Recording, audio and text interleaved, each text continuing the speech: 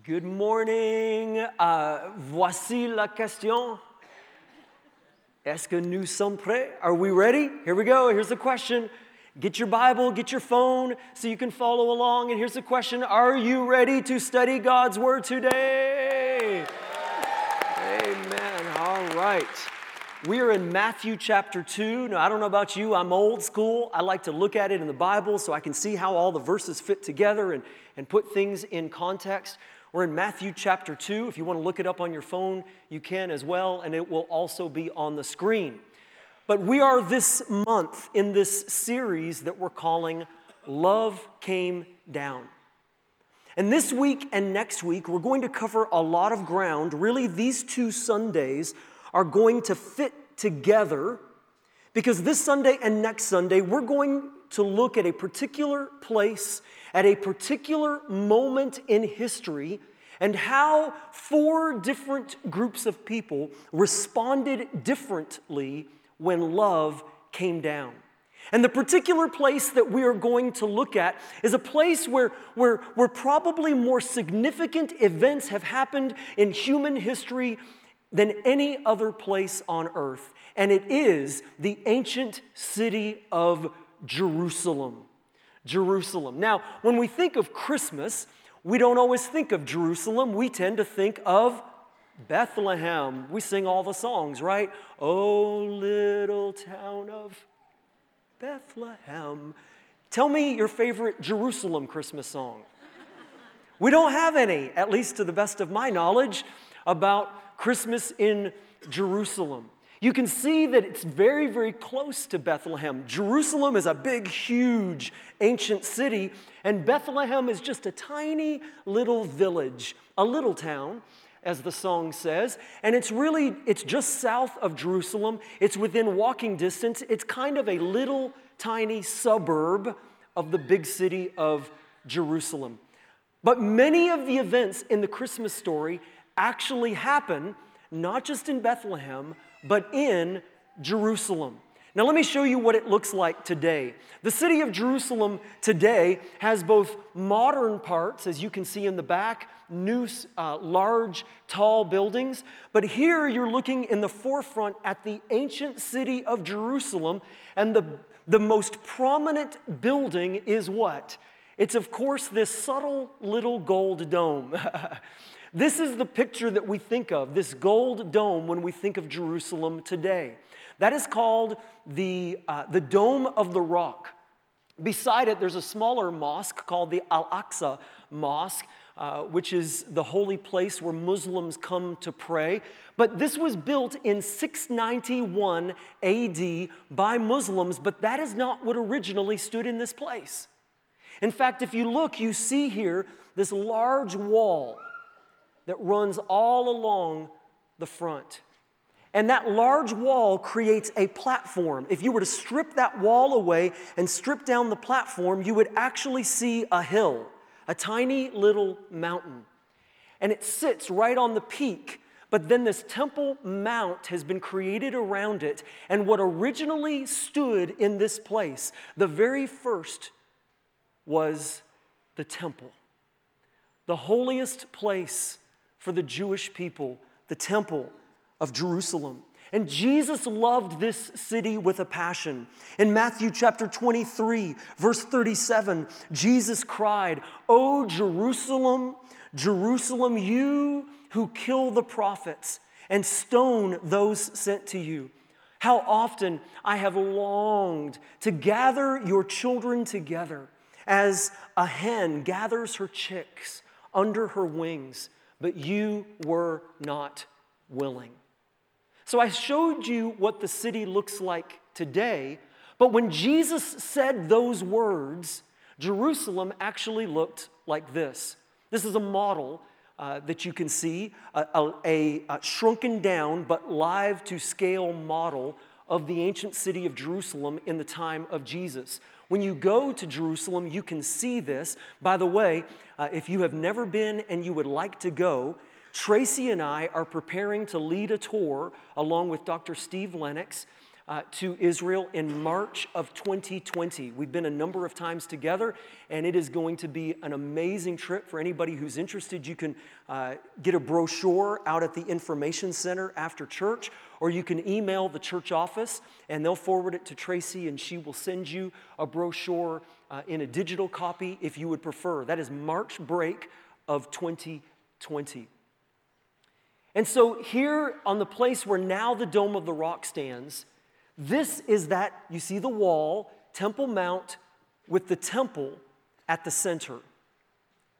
And this is also not just a significant place in the time of Jesus, and not just because of the temple. What actually happened before the temple in this spot, in fact, 2,000 years before Jesus and 1,000 years before any temple was ever built on that spot, this is the place where God made his covenant with Abraham.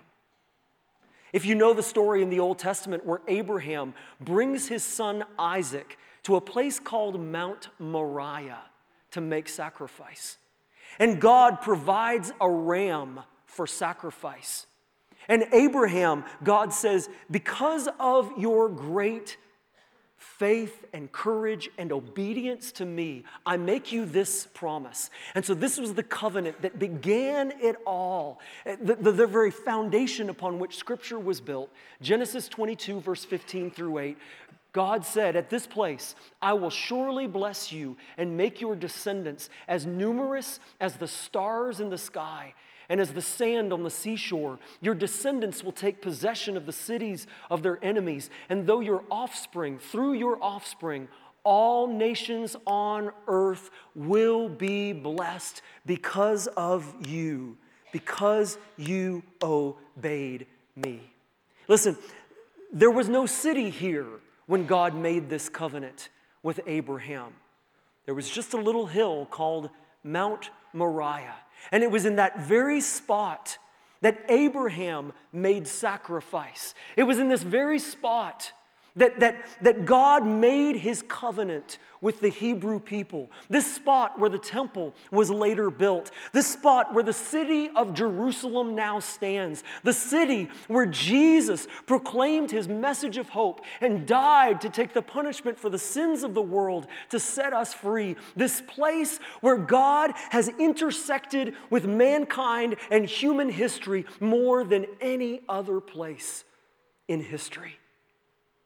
And so when Jesus came down, when love came down, we're going to see today 4 different people who lived in the city of Jerusalem in the Christmas story and how each of them responded when love came down.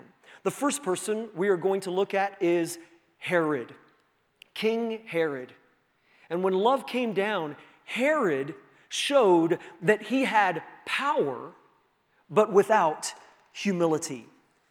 Would you agree that we see this many times in our world today? Power without humility. And listen, when you take this combination and you infuse it with a little touch of fear, it becomes a dangerous and toxic thing. In fact, I would suggest to you that many of the problems in our world today, so much of the suffering and violence and subjugation of the poor and wars and conflict is because we have leaders who are powerful but are without humility and driven by fear. Herod had been given great power over Israel under the authority of the Roman Empire. And so during his entire reign, for the next 40 years, he ruled with an iron fist. He was always scared that people were out to get him. He didn't trust anybody. And so now at the point when Jesus is born, Herod is a man of about 70 years old who is just a few years away from his own death, and he is scared, frightened to death, when all of a sudden, one day, he receives some visitors to his palace in Jerusalem. Matthew chapter 2, verse 1 says, after Jesus was born, in Bethlehem in Judea, during the time of King Herod, Magi from the east came to Jerusalem and asked, "Where is the one who has been born King of the Jews?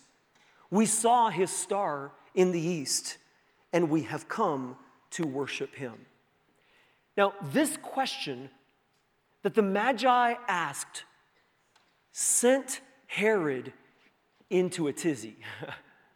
He said, "What king could you be talking about? There is no king of the Jews other than me. This is my place. I am the one who is in charge." And so in verse 3, he comes up with a little scheme. When King Herod heard this, he was disturbed, and all Jerusalem with him. Now, why would all Jerusalem be disturbed with Herod? Why would they care? Here's why they would care. We spent 10 years before we moved to Moncton in Alabama. And I learned a lot of Southern wisdom when I was in Alabama. And one of the pieces of wisdom that I learned goes like this: when mama ain't happy, ain't nobody happy. You ever heard that?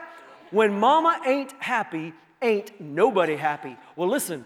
The people in Israel knew when Herod ain't happy, ain't nobody happy, because when Herod gets disturbed, people die. Now, let's talk about this word humility for a minute. What is humility? Peter Winter gives a definition. He says, humility is a sign of self-confidence, and I would add, actually, confidence in God.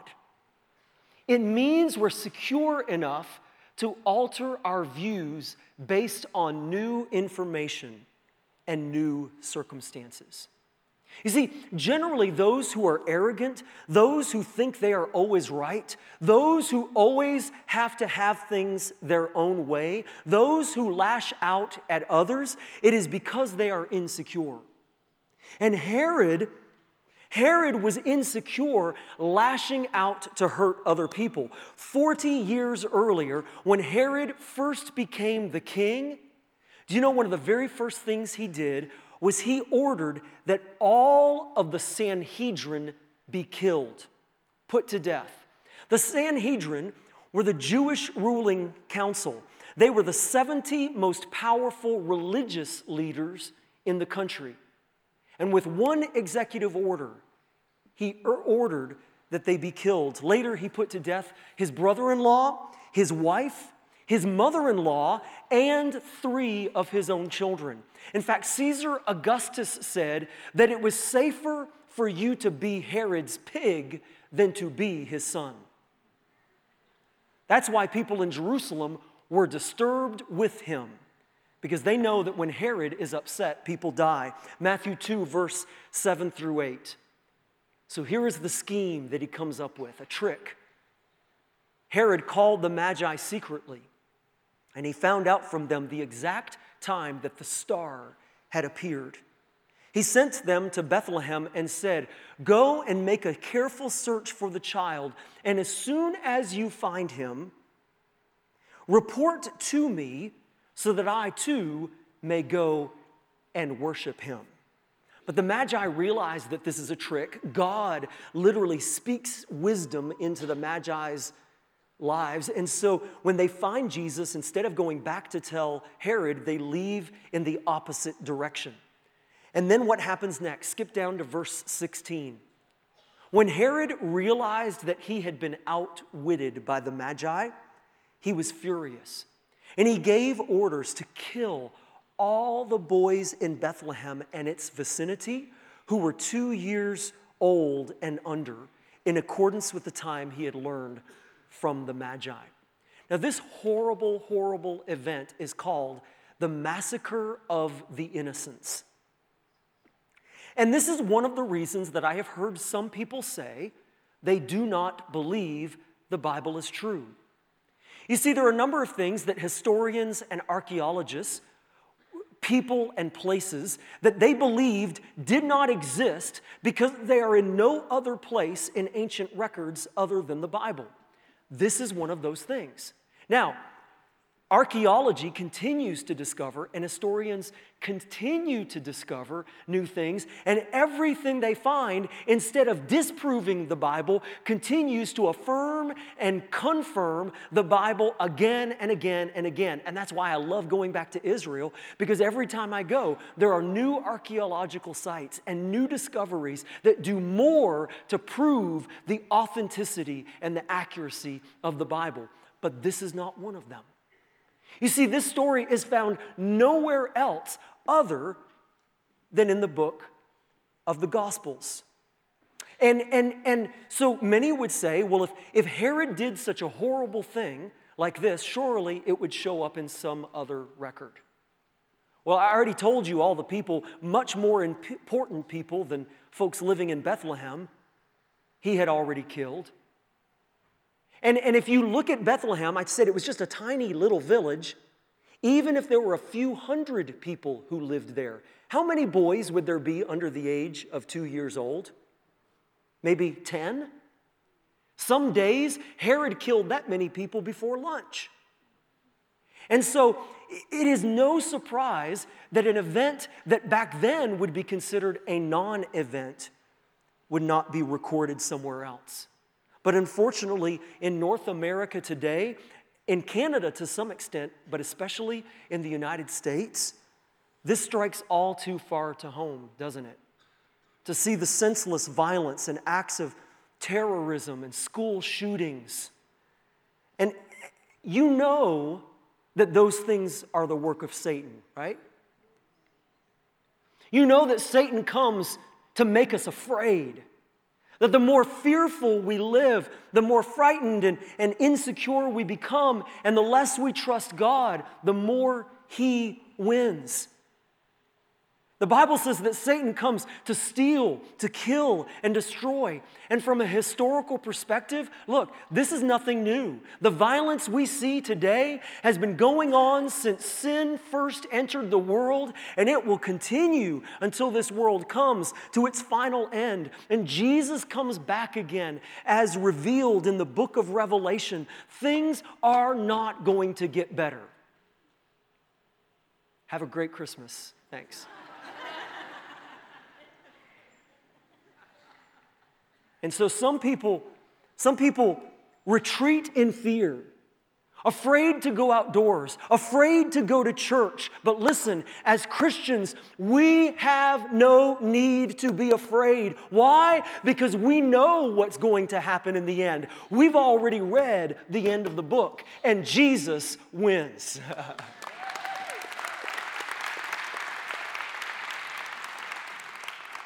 See, fear is the opposite of faith. And here's why. Because fear makes you like Herod, who lashed out to hurt other people. Let me ask you, think about the people you know, or maybe even the times in your own life, when you have gossip, or when people complain, or when people scheme against you, people who try to hurt others, people who are always trying to get their own way.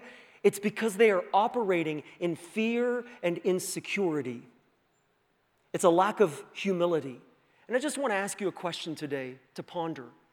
Is there any area in your life today where you are not being humble before God? Just ponder that question for a minute. Is there any area in your life where you are not being humble before God, where you're really not trusting Him, and so you're doing things the world's way? You're operating out of fear rather than faith? For some of us, it's in our finances, as we talked about earlier. For some, maybe it's in our sexuality, or our we know what the Bible says, but you know what? We like what the world says better than what God says. Maybe it's with our children. Some people parent out of fear, and we try to protect our kids from the world rather than preparing them to go out and make a difference. I've heard some parents say, I'm terrified that God might call my children to be missionaries, to go off somewhere dangerous around the world. See, that comes from a false understanding. They're not your kids, they're God's kids. And he gave them to you to prepare them for the world, not just to protect them from the world.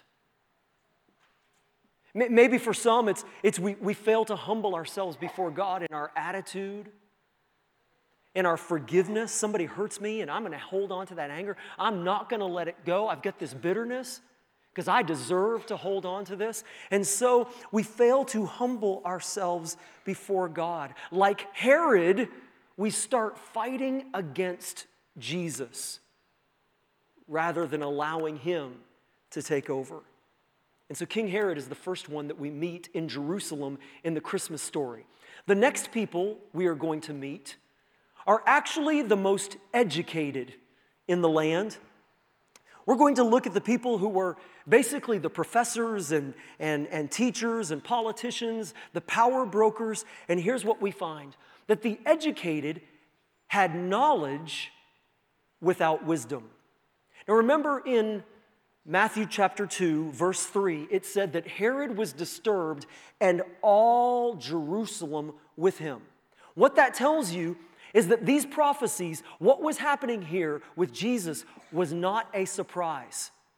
There were actually people who were well educated in Jerusalem who knew what God said he was going to do. They had the information, but they did not care. Look at Matthew chapter 2, verse 4.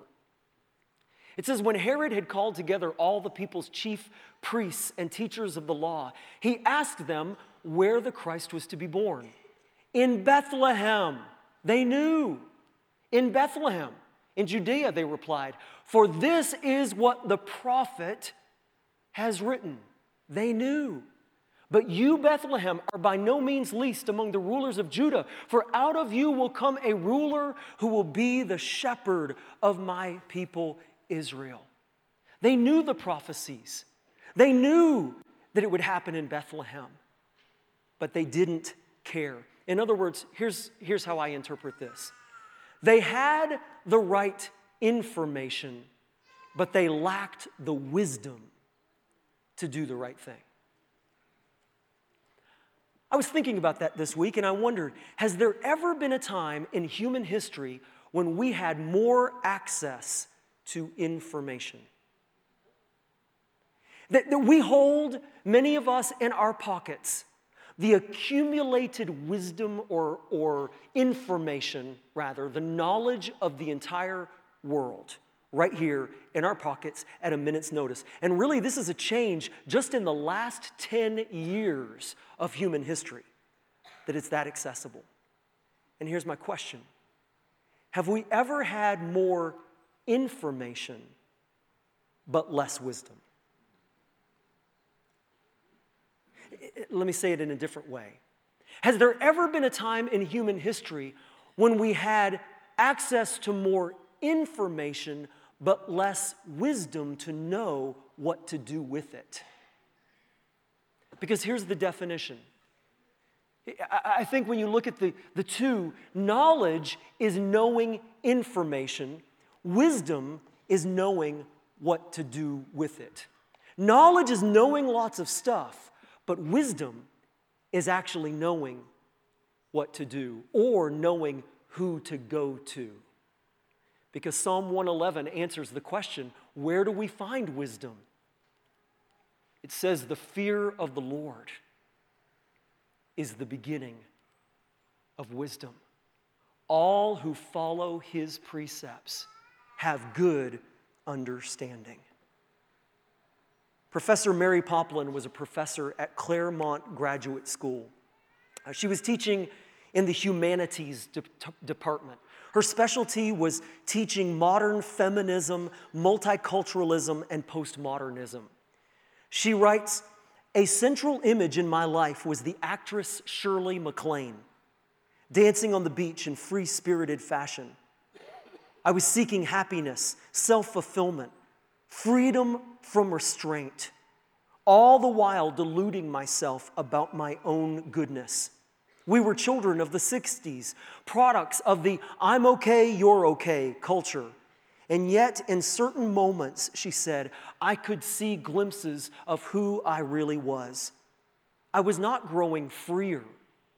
with all of these things that I was teaching my students, my heart was growing harder, my emotions darker, and my mind more confused. She said, one night I had a dream in which I could see the Lord's Supper with Jesus at the center. You know the picture, like the painting of the Lord's Supper? Mary said, when I looked across the scene, when I got to Jesus, I looked into his eyes and I grasped immediately that every cell in my body was filled with filth. Weeping, I fell at his feet.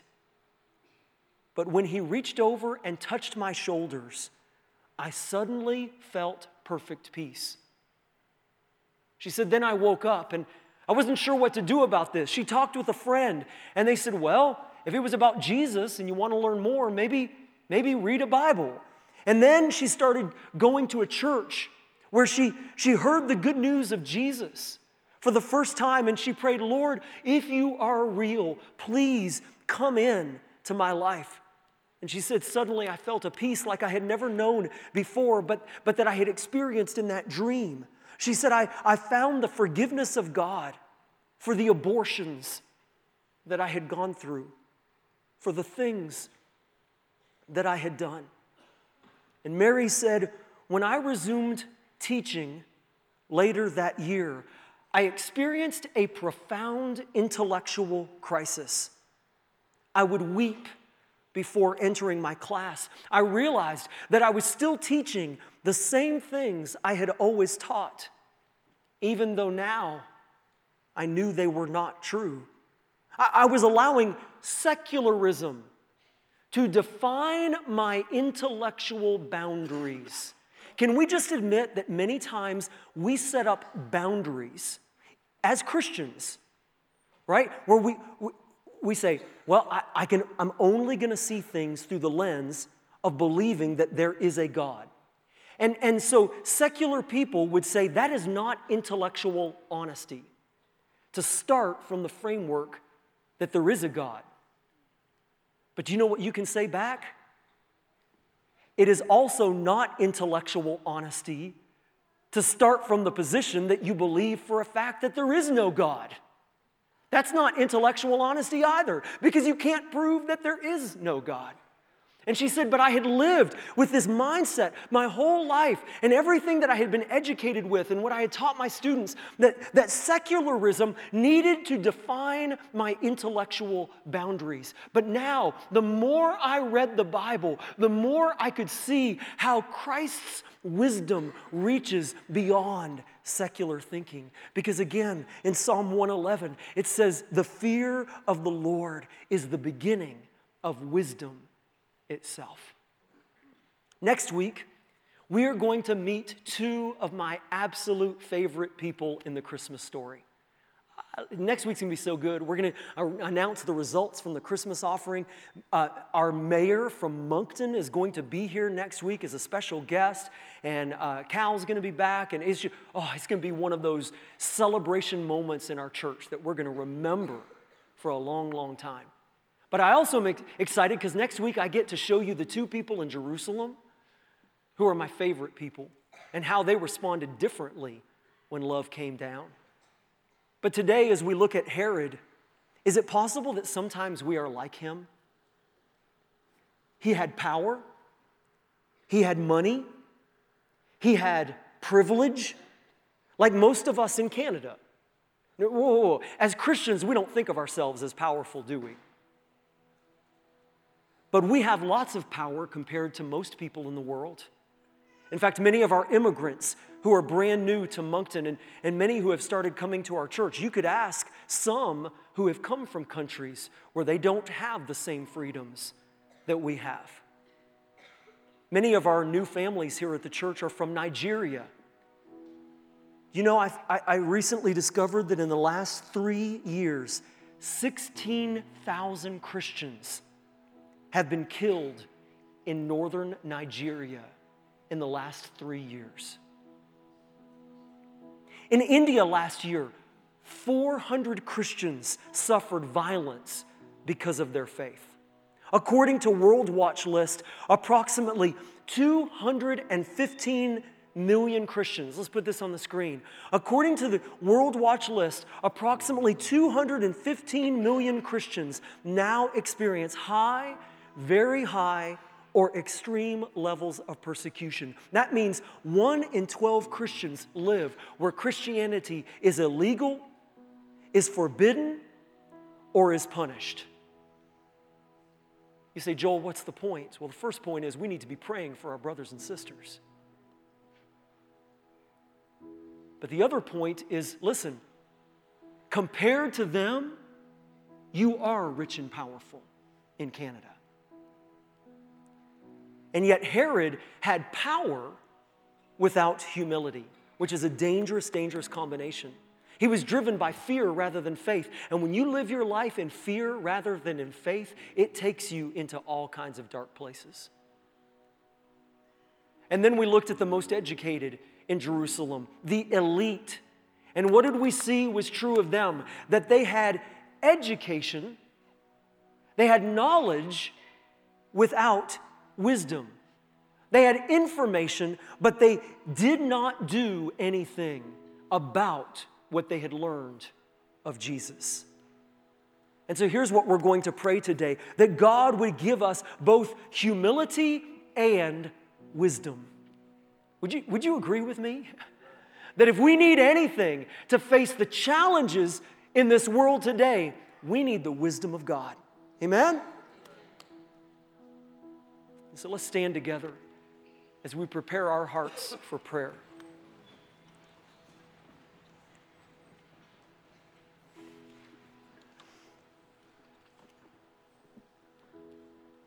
Heavenly Father,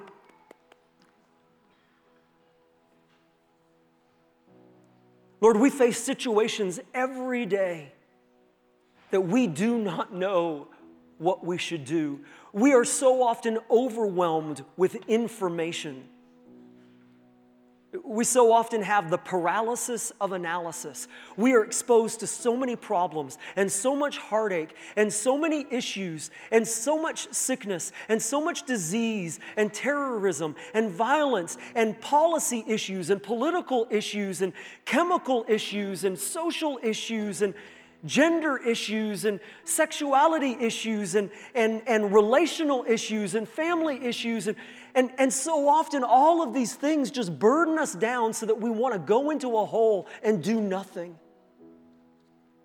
But God, we pray that we would have your courage, that we would be both humble and submissive to you and the truth of your word, but also filled with your wisdom to know what to do about it, to act in faith, to step out in whatever you call us to do. Lord, we know that we can't help everybody, but we can help somebody. We know we can't do everything, but we can do something. And Lord, today, for anyone who is here in this place who has never surrendered to Jesus, Lord, we pray this morning that they would open their hearts to you, just like the professor that we heard about this morning, who finally surrendered to Jesus and found that you expanded her horizon and opened her eyes to the truth of your love. And so if there's anyone here today who you would like to make that decision to surrender yourself to him today, would you just in your heart pray and say, Heavenly Father, forgive me. I believe that Jesus died on the cross for me to take the punishment that I deserve for my sin. And I receive his forgiveness. Receive your grace. Come into my life. Wash me clean. Fill me up. Give me a new beginning. And I promise to follow you all the rest of my life, to order my steps around your word. And so, Father, we join together with them and all of us in this room, saying, Lord, we need you. We come to you. And we declare your goodness in this place as we worship you. In Jesus' name, amen.